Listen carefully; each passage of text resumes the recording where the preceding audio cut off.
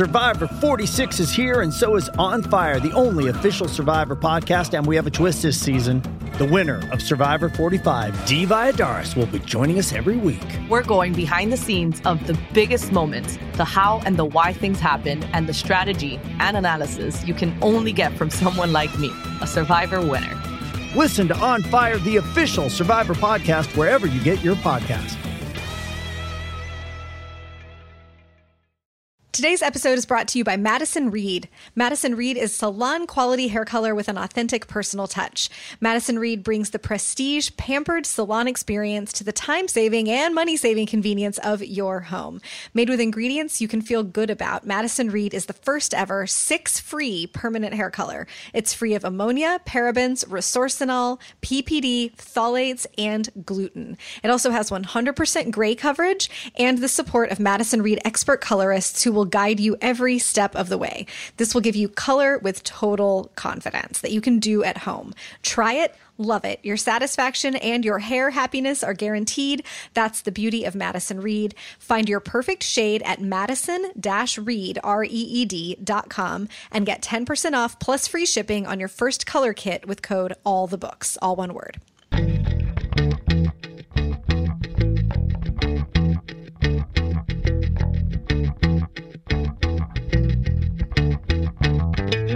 You're listening to All the Books, a weekly show of recommendations and enthusiasm regarding the week's new book releases. This is episode 80, and today we are talking about books released on November 8th, 2016, and more. I'm Liberty Hardy, here with my fellow podcat Rebecca Shinsky, and we're coming to you from BookRiot.com. Hello, hello. Hi. We are days away from Book Riot Live. I'm so excited. Me too. The next time we do this show, we'll be sitting together. I'm so excited.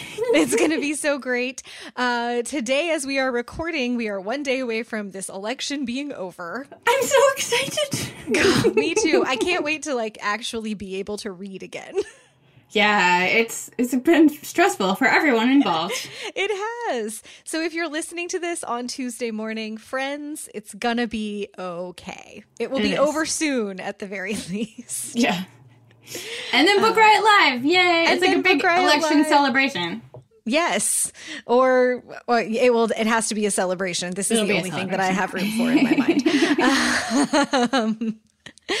It's been quite a month. I really am not able to focus reading very much. And so this is kind of a bookish show about whatever, but we like books and we have plenty of whatever related things to say about them. And I think our friendly listeners here are going to be all right with playing a little faster and looser with the rules, especially in the run up to our big event.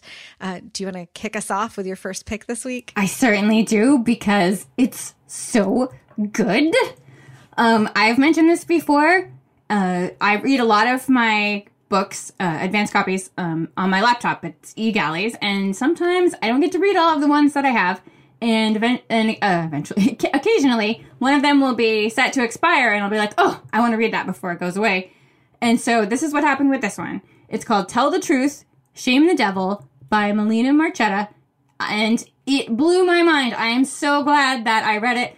I will tell you, halfway through reading it, I ditched my eGalley and went and bought a finished copy and 4 more of her books because I was enjoying it that much. It's so good. And you are a bookseller's dream. I've heard of her. She wrote something called Jellicoe Road, which won awards and is very famous and people love it. I've never read it. This is her first adult novel, and it just knocked the socks off my brain. It's about a suspended English cop named Bish. He's like your usual, sort of middle-aged divorcee cop. He's living this sad life. He's drinking too much. He and his wife lost a child, and their marriage did not survive that. His wife is now remarried, and their teen daughter lives with his ex-wife. But it turns out it's the summertime, and his teen daughter B is on a trip of France, a bus trip with a bunch of high school kids. Do they call them high school kids in England? I think so. Sure. Right? Sure. They say year 10 and year this, and I'm like, I don't know what that means. So they're on a trip in France, a school trip, when a bomb goes off on their bus. This is really heavy stuff. This is very realistic, very scary. Reading this book made it feel like the bottom dropped out of my stomach, but it also is so fantastic. The details are amazing. So Bish gets this call that this bomb has gone off on his daughter's bus. She's okay, but some people are not. And now he gets this call from an old schoolmate of his, and he says, I want you to go check out what's going on. And he's like, well, I'm a suspended cop. I can't. And his friend is like, yes, you can. And it kind of turns out that maybe his friend is working for some, like, a very high up organization, but he won't tell him what it is. But he pretty much clears the way for Bish to do all this, like, investigating and get, access to witnesses and all the stuff. And of course, he has a personal interest in this because his daughter was on that bus. And it turns out that another teen on that bus was the granddaughter of a bombing suspect in a very famous bombing in England 17 years before. So now they're not sure, who the intended target was. There's a couple of other things pertaining to some other kids on the bus. And then this girl, the granddaughter of the bombing suspect, goes missing. And now Bish needs to find her. And in order to do that, he has to go visit her mother, who is in prison. I'm not going to tell any more than that, because I just keep talking about it. I could talk about it all day. But it's so good. It's so complex. There's so much family drama and racial tension and just all this really true, amazing, horrible stuff about terrorism. I just absolutely loved it. Completely blew my mind. Again, it's called Tell the Truth, Shame the Devil by Melina Marchetta. That's an awesome title. It's really good. I've heard such good things about it. My first pick this week is one that is just fresh out in paperback. I missed it when it came out last year in hardcover, and I don't really know how. It's called First Bite, How We Learn to Eat by Bee Wilson, B-E-E, like Buzz Buzz. She's a food writer and a thinker about food and eating. And I think her first book was Consider the Fork, which I loved. It's sort of a cultural history of all the stuff around food and eating, and like the history of utensils, which talk about a fantastic micro history and one that's right in my wheelhouse. If you're into food writing and you haven't read Consider the Fork, go pick that up.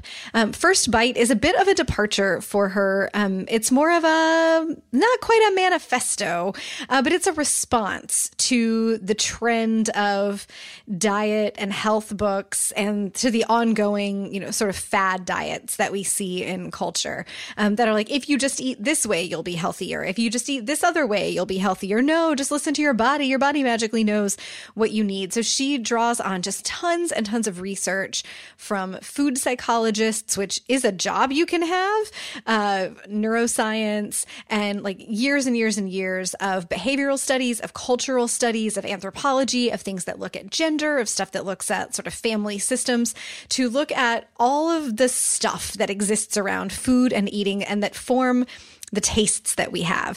And she starts from the premise, which I believe, that it's virtually impossible to disentangle nature and nurture by the time you're a person who has food tastes established. Do you hate Brussels sprouts because they're bitter and you just are sensitive to bitterness? Do you hate them because your parents hated them and they sort of reinforced the notion of that? Maybe it's both of those things. Do you love the food that you love because it tastes good and it makes your body feel good? Or do you love it because you remember like your mom cooking that every time you got an A on your report card or something?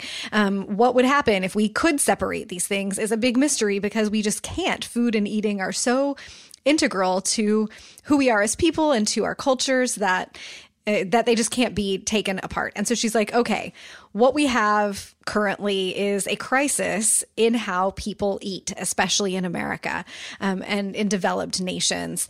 More people than not are overweight or obese. And what do we do to teach people to eat more healthily? And so what she's done in First Bite is put together essentially a way to relearn how you eat. And it's more philosophy of food, like how to think about what you cook and how to think about what you eat, and how to start to examine why you like the foods that you like, and why is it that you think you don't like this one food that you haven't tasted in 15 years. Maybe it's time to give that a shot again. Where did the notion come from that it's disgusting and that you won't like it? How do we try new things and help us reconcile the existing gap between the first order desires we have about food of I want to eat this this thing because I want to eat this thing, with the second order desire of I want to eat this thing because of some other reason, because it will be good for me, because I know that I should, because everybody else likes to eat this thing. And so I want to like it too. And to approach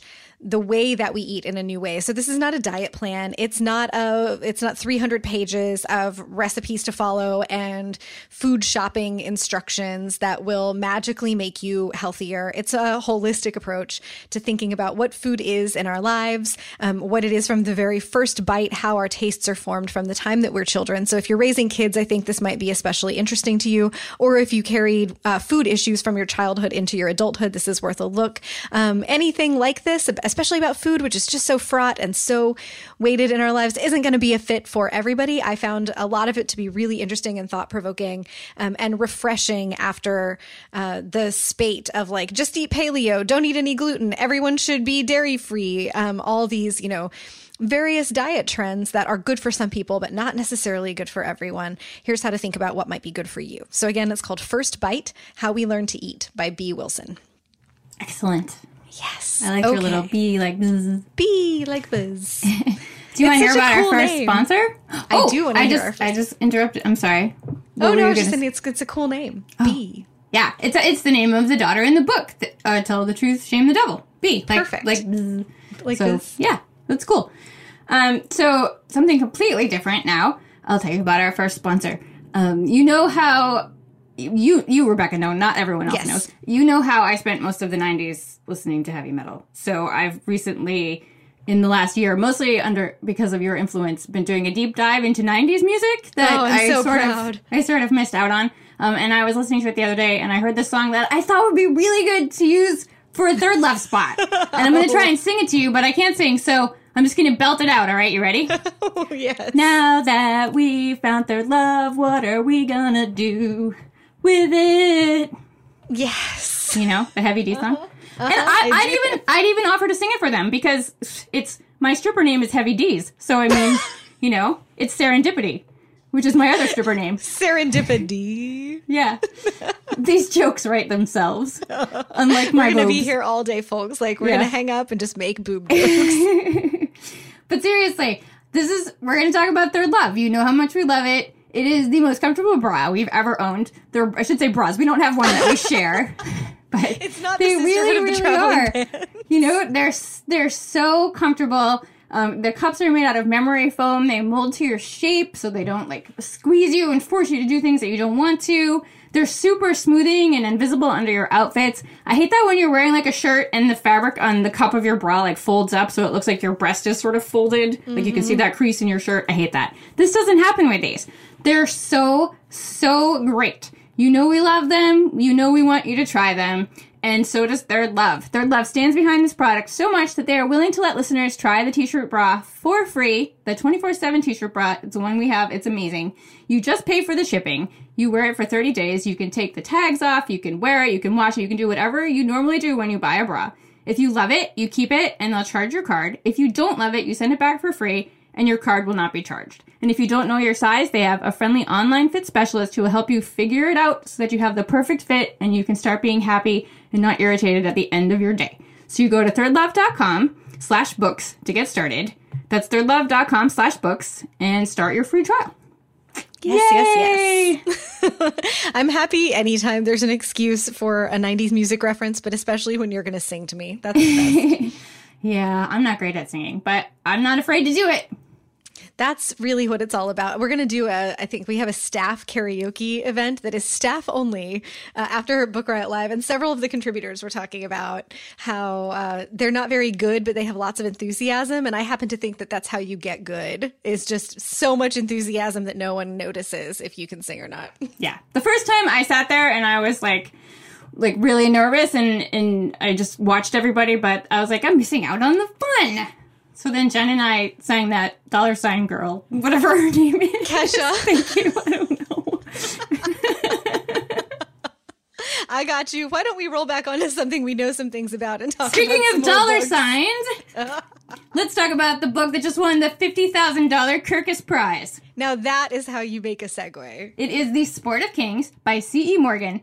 This book is fantastic. I don't think we covered it on the podcast when it came out. I think it was in the newsletter. So I just wanted to mention it briefly because, like I said, it did just win the Kirkus Prize, which is awesome. I get so excited when writers win these giant, monetary prizes because, yeah, it sounds great to win $50,000, but less than 1% of all published authors make their living writing. Mm-hmm. So you think about all these people who have other jobs, 2 jobs, 3 jobs, and they're writing in their spare time. So, it's completely, they're completely deserving, when they win these kind of things.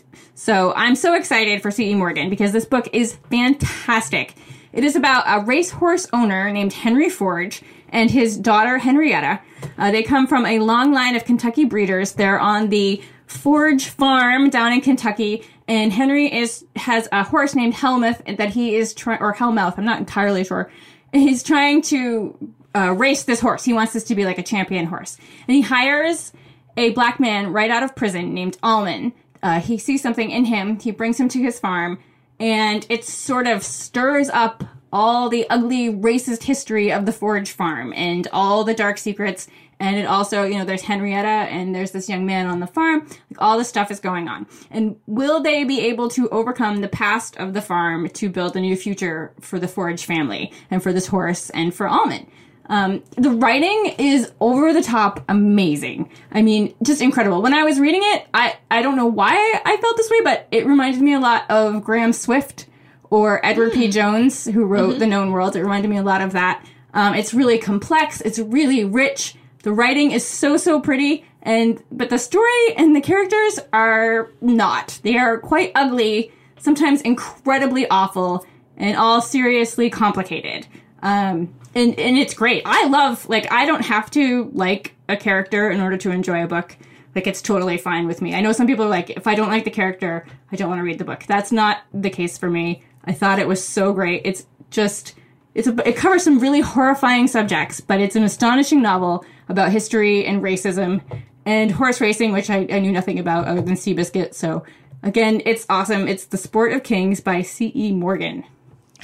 I've got to read that soon. When Lisa Lucas and Kevin Wynn were on the Book Riot podcast with me back in June or July talking about the best books of the year so far, that was one of Lisa's picks.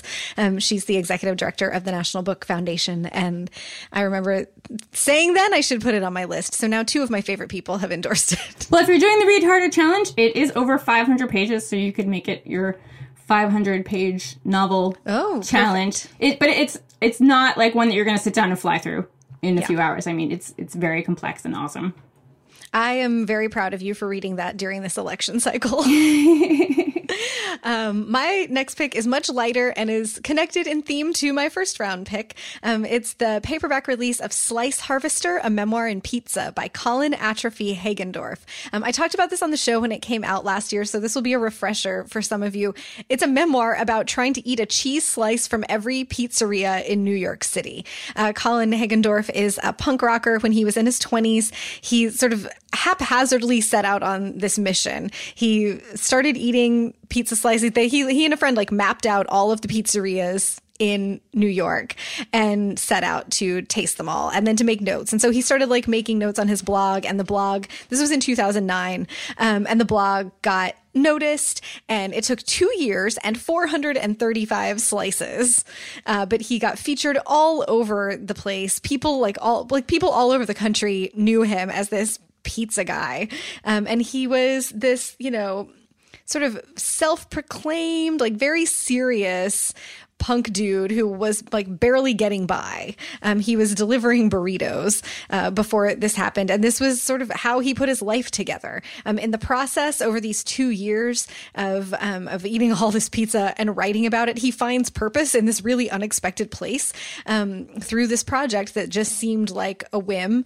He gets sober. He gets into a healthy long-term relationship, which was a thing that he had really struggled to do. And he kind of takes control of his life. So the book is not just about, going to 435 pizzerias, but really about kind of the magic of what having a purpose, even if the purpose seems silly or frivolous to other people, like going to taste a bunch of pizza, can do for someone. He talks about addiction. He talks about the toxic relationship history that he has, how the addiction and the relationship stuff were, fed into each other. He talks about eating pizza with famous people. He talks about what this project did in his friendships and his personal life. It's so just, I found it really unexpectedly substantial for for a memoir about going to eat a bunch of pizza. Like, I would read a book about just going to eat a bunch of pizza, but he really goes to a lot of interesting places. And he talks, there's some about like the punk community in New York and how that's all filled with politics and where he fell into those and different people that he ate different kinds of pizza with and what the kind of pizza that you like might indicate about what kind of person you are or what your social group is. It was fascinating, sort of as a micro anthropology sort of situation and also a memoir. So if you're looking for something tasty to read, I would recommend Slice Harvester, a memoir in pizza. It's by Colin Atrophy Hagendorf. I loved that book. Wasn't it good? Yeah, it's really good. I wonder if he's doing something else now, like not another book I would read. Yeah, we should Google him. Like maybe he's the AJ Jacobs of eating all of the somethings. Like maybe he's on a taco challenge. As long as he doesn't touch chicken tenders, because someday when Book Riot's over, I'm going to go taste every chicken tender in the country. In the country? My goodness. That's going to take a while. Or many of them? I don't know. Maybe like the best chicken tenders in each state. Speaking of chicken tenders, I have no segue. I got nothing. This book just came out last week. I mentioned it in the newsletter, but I wanted to briefly cover it again here because it's so delightful. It's called Not Just Jane, Rediscovering 7 Amazing Women Writers Who Transformed British Literature by Shelley Deweese. It's so much fun. It's a paperback original. It's great. It's about basically what I just said. 7 women writers who transformed British literature. The Jane in Not Just Jane stands for Jane Austen, of course. And this is about the 7 women who are not household names like Austen or the Brontes, but they hold an important place in literary history. I'm going to tell you their names, and you can tell me. You don't have to tell me. You can just listen at home because I'm not there. Or don't look behind your seat. But I'm going to mention their names, and I didn't recognize any of them. The 7 women are Charlotte Turner Smith, Helen Maria Williams, Mary Robinson, Catherine Crowe, Sarah Coleridge, Dinah Mulloch-Craik, and Mary Elizabeth Braddon. Like, no clue. Had never heard of any of them. But these women were really important to history of literature and British women and all kinds of great stuff. And Deweese delivers a really thorough historical analysis of these forgotten 18th and 19th century British women's literary legacies. That was a mouthful. But she does it, through biographical information about these unsung writers. And it's really informational. It's crazy interesting. It's riveting. And through Dewee's research, she discovers and explains how they came to be forgotten. So if you love writing, if you love reading, if you love books, like anything, you don't even have to be an Austen fan or a British literature fan. It's just really fun and interesting. Again, it's called Not Just Jane by Shelley Deweese. Oh, and I want to say that it's edited by my favorite editor, Hannah Wood, one of my favorite editors. Hi, Hannah. I'm a fangirl. So good. So. What else is good is our next sponsor. Yay! Yay! It's Heartless by Marissa Mayer. Long before she was the terror of Wonderland, she was just a girl who wanted to fall in love. Catherine is one of the most desired girls in Wonderland and a favorite of the unmarried King of Hearts, but her interests lie elsewhere. When Kath meets Jest, the handsome and mysterious court joker, she feels the pull of true attraction for the first time. Risking everything, they enter into an intense, secret courtship. Kath is determined to defy her destiny and fall in love on her own terms, but in a land thriving with magic, madness, and monsters, fate has other plans. And so Kath, if you are tracking, Marissa Mayer does these sort of like really awesome takes on fairy tales and folk stories. And Kath is the young girl version of the Red Queen of Wonderland. And so the blurb here says, yes, even the blackest heart once beat red, which I just think is so much fun. Critics love this series. They say this is Marissa Mayer's best fantasy yet. And it tells the story of the evolution of the Red Queen from a young girl who dreamed of true love and freedom into to being a mad woman, best remembered for the phrase "off with his head" that we all remember from Alice in Wonderland. So you can check out Heartless by Marissa Mayer wherever books are sold, or we'll have a link to it in the show notes. And you should. These books are really fun. Yay! So that's Heartless by Marissa Mayer. A thing that is not heartless, that is actually full of heart, is my next pick this week. And I'm really sorry that I'm about to do this, listeners, because I'm really sorry, but not sorry enough to not talk about the book because it foxed me up so good. It's All Grown Up by Jamie Attenberg. She wrote St. Maisie, which we both raved about last year. She wrote The Middlesteins, and she's written many other great things. I think this is the 6th novel that she's written. It comes out in March. So I'm sorry, I will give you a minute to like groan about having to wait, but you can pre-order it now and there will be a link in the show notes and you should do that. And they're not paying me to say that. I just loved this book. It is about a woman named Andrea, who is single and she is child free and she doesn't think she wants to get married and she knows that she doesn't want children. And she is living her life as kind of a mess for most of her early adulthood in mostly New York City. She moves back and forth from Chicago a few times. She is muddling through dating and terrible things that happen with men. She muddles through friendships and messing some things up. Her family situation is really difficult. Her relationship with her mom is hard and strained, and her mom just, wants her to like settle down and meet a nice man, and doesn't really support or understand her.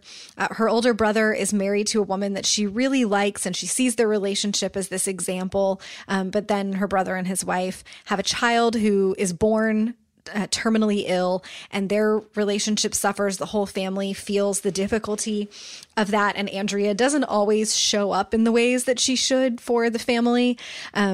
The book is structured so phenomenally. The first chapter is written in second person, which if that sounds unfamiliar to you, it's the construction of like you open a door and you walk down a hallway and you meet this man in a dark bar and so on and so forth. And that first chapter sort of dumps out most of the things that we can expect to have happen to Andrea, and it just hits you one thing after the next. And then it switches to first person from Andrea's perspective for the rest of the story, and it's non-linear. We just move back and forth in time with her as she's remembering different events and different things that happened in her relationships. And so we get to know some of her friends at different periods and some of the stuff that's happened in her family and these men that she's dating at one point, and then later on mentions, that they were just somebody that she slept with for a while. It's so good. I've not read in fiction, I don't think, anything that was just so true to the experience of contemporary womanhood. And I'm not the character that Andrea is. I don't want kids, but I'm married. I have been forever. Andrea and I don't have a lot in common other than both being women in today's world and how complicated that can be. But Jamie Attenberg just goes for it. She pulls no punches. This feels like the kind of book that somebody writes when they've had their entire life to think about a thing. And the thing that Jamie Attenberg has been thinking about is what it is to be a woman, what it is to be self-determined about relationships and about family and to make decisions that are different from the traditional narrative decisions that you make, but to still be happy. Andrea likes the life that she has set up for herself, even when it's hard, and she learns to take good care of herself. And it's just so good. And it's like 200 pages. I read the whole thing in one sitting. I was going to save it until closer to the release date. And I was ranting on Twitter last week after an article that I read about misconceptions people have about women who don't want children. And Jamie popped up and was like, "Hi, you should read my new novel soon." And I was like, it just came in the mail yesterday. And so I'm going to do it. And I'm so, so glad that I picked it up. It was exactly what I needed to read. It's the book I've been needing to read, I think, for like a decade. It's so good. It's probably going to be my favorite book of 2017. And I think I could just talk about it all day long. Again, it's called All Grown Up by Jamie Attenberg. Comes out in March. Put it on your lists now. Yes, write it down right now. I ugly cried for a lot of that. The last chapter is tough, man. Yeah, it's so good. It's her best. It's my pull quote, as we call it, is it's her funniest, feistiest, sexiest, smartest book yet. There you go. It just reads like a house on fire. Yeah, it's so good. It's so good. Good job, Jamie. Speaking of houses, my last pick, I'm tying this into Book Riot Live. I mentioned this book briefly last week, and I want to tell you a little bit more about it because I love this book. It's so weird. People were asking me about it. It's called The Man in My Basement by Walter Mosley, who Rebecca will be talking to on the stage this weekend. It's one of his older ones. I love this book so much. It's about a young unemployed black man named Charles Blakey. He is living in his remote family home. It's been in this beautiful giant house. It's in the middle of nowhere, really, off the road. And he's been living there. He drinks too much. He's really lazy about getting a job. He's living alone. Just watches a lot of TV. If I remember correctly, I've read it a long time ago. But you can't do that forever and not pay any bills and, expect to keep your home, if you don't have any money. And so he's about to lose his family's house, and he knows this is a terrible thing and everyone's going to be disappointed in him and it's awful. And all of a sudden the answer to his problems shows up at his door. This man who says his name is Aniston Bennett shows up. He's a middle-aged white man. He says that he's been looking around and he's decided that Charles has the perfect place for what he needs. And he will give Charles $50,000 to lock him in his basement in a cage. Right? So Charles is like, this man's obviously deranged. What is this all about? What is the trick? Am I going to go to jail? Am I being punked? Whatever. But he really needs the money. And this man seems on the level. He tells Charles that he's done some questionable things and he needs redemption. And, he really needs this to resolve his issues, his inner turmoil. He would be doing him this great favor if he would lock him in a cage in his basement and feed him and check on him a couple times a day and just, leave him down there. So Charles decides to go for it. He decides to do this. And so he locks the man in his basement. He locks Aniston down there. But as the days go on, they get to talking. And the more that Aniston talks and talks, the more that Charles becomes disgusted and frightened to have let this man into his home. And now he's a young black man with a white man caged in his basement, and what is he going to do with him? Should he call the police? How's that going to look? Should he just leave him down there and close the door and never feed him and let him, starve to death? Should he let him go and say, get out of my house? He's going to have to give the money back. What is he going to do? And it's this creepy, weird, smart book about just, it's just I can't even think of any words right now. It's so psychologically weird. But it's really about who has the power, the caged or the free. It's so weird and awesome. Again, it's called The Man in My Basement by Walter Mosley. That is not one that I had time to read in my Book Riot Live prep, and I both really want to, and I'm also totally scared of it. My next pick this week is a throwback. I think I read this book in the days before we had this podcast, and it's one of my favorite authors and one of Book Riot's favorite authors. So my pick today is Salsa Nocturna, which is a collection of short stories by Daniel Jose Older. If you read Half Resurrection Blues, that is the first in his Bone Street Rumba series, and the second one came out last year. That was called Midnight Taxi Tango. Battle Hill Bolero is the third one. It comes out in January, and when it showed up in the mail last week, it reminded me to talk about how much I love these books. Salsa Nocturna is short stories, but it's set in the same world as the Bone Street Rumba series with the same characters, and it gives us, we just meet the characters, where in the in Half Resurrection Blues, we find out how Carlos got to be a half-dead crime fighter. And in Salsa Nocturna, he just is one, and we see these just bizarre experiences that he has. It's this gritty, it's very noir. It's a gritty, urban fantasy, noir, weird thing that happens. And these books are just so much fun. Salsa Nocturna is pretty short. I remember reading it in one big gulp, just waiting for the next weird thing that would happen. Carlos is employed by this council of supernatural beings / dudes whose job it is to regulate other supernatural monsters functionally. So he sees things because he's half dead that people who are living can't see, but he is not dead, so he can fight the monsters that the fully living people can't see. It's just crazy. And I'm not doing it any justice trying to describe it, but if you're looking for new gritty noir stories, you do not want to miss Daniel Jose Older. The voice of his characters and of his writing is so singular and so recognizable. Like, I swear if someone just printed out a paragraph from one of his books and handed it to me, I would recognize that it was him. He's just so himself. And his stories are just so unique, so much fun to read. These books remain in my top, like, most fun reading experiences, and not just in like a light, fancy, popcorny kind of way. Like, you will keep the popcorn coming, you will turn the pages, but you will be so invested in this strange, dark world that is not too strange and dark. It's also really funny. The characters have so much swagger, and just weird things happen to them. And because it's this world, they just accept it.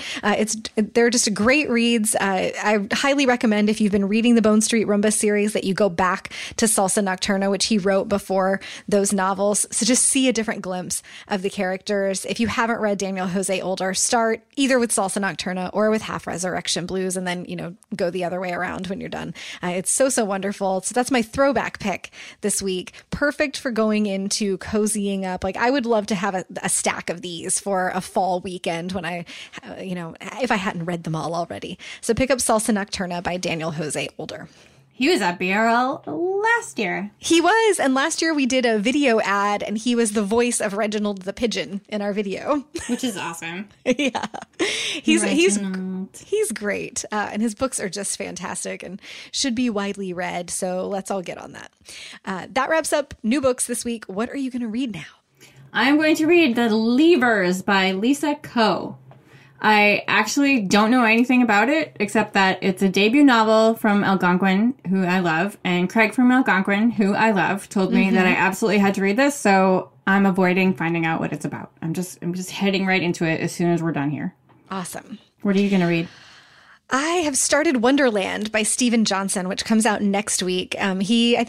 I can't remember if it's the thing I was intending to read last week or if I've just mentioned it on the show that I was looking forward to it this fall, but he's a terrific and a really accessible, interesting science writer.